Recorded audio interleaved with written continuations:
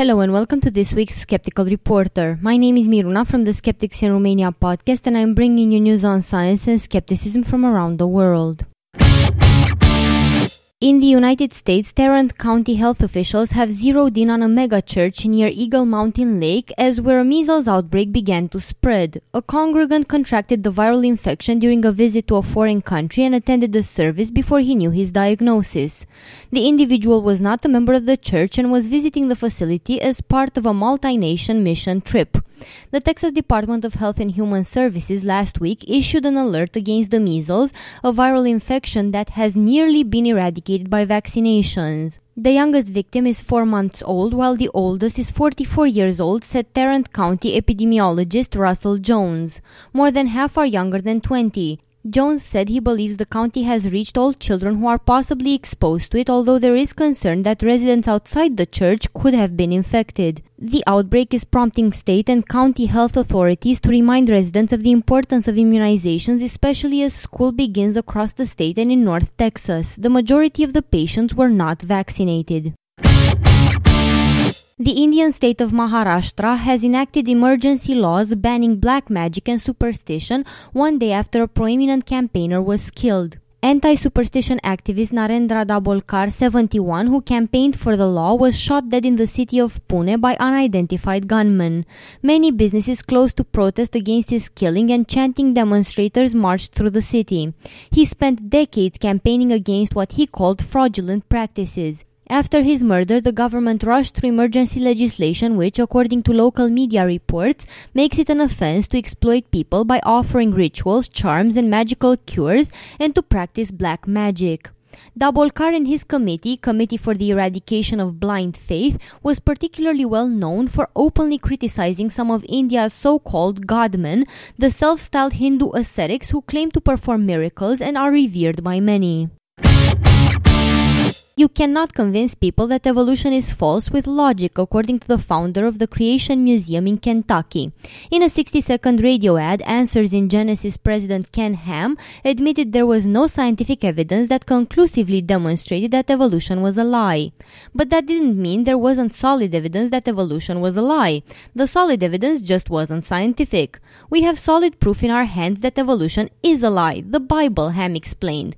You see, we can't depend solely on our reasoning ability to convince skeptics. We present the evidence and do the best we can to convince people the truth of God by always pointing them to the Bible.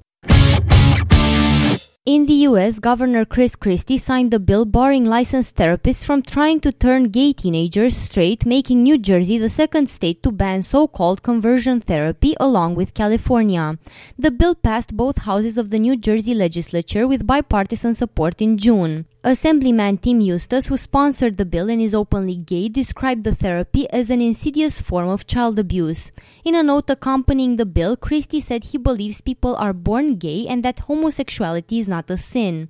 The Republican governor also said the health risks of trying to change a child's sexual orientation, as identified by the American Psychological Association, outweigh concerns over the government setting limits on parental choice. Government should tread carefully into this area, he said in a note, and I do so here reluctantly. However, I also believe that on the issues of medical treatment for children, we must look to experts in the field to determine the relative risks and rewards, Christie said, citing a litany of potential ill effects of trying to change sexual orientation, including depression and suicide. And now let's look at some news in science. European forests are showing signs of reaching a saturation point as carbon sinks, a study has suggested. Since 2005, the amount of atmospheric CO2 absorbed by the continent's trees has been slowing. This is a result of the declining volume of trees, deforestation, and the impact of natural disturbances. Many of Europe's forests are reaching an age where growth and carbon uptake slows down, as they have been recovering in recent times after centuries of stock decline and deforestation. The carbon cycle is the process by which carbon, essential for life on the planet, is transferred between land, sea, and the atmosphere. Carbon sinks refer to the capacity of key components in the cycle, such as the soil, oceans, rock, and fossil fuels, to store carbon, preventing it from being recycled. Saturation refers to the point where the natural carbon sinks are unable to keep pace and absorb the additional atmospheric carbon being released by human activities. The secretive underground lives of British mammals have been captured on camera by filmmakers. Full-scale rabbit warrens, wool burrows, and badger sets were crafted in order to film previously unrecorded details. The team of filmmakers were able to capture intimate views of family life for some of Britain's best loved and least understood species. In the past, underground filming has been limited by natural conditions. The lack of light forced filmmakers to use infrared cameras that only produced black and white footage. The claustrophobic nature of underground dwellings also makes it difficult to follow animals without disturbing them. The filmmakers overcame these challenges by consulting with zoo architects, model makers, and experts in underground species, then building artificial burrows based on those found in the wild.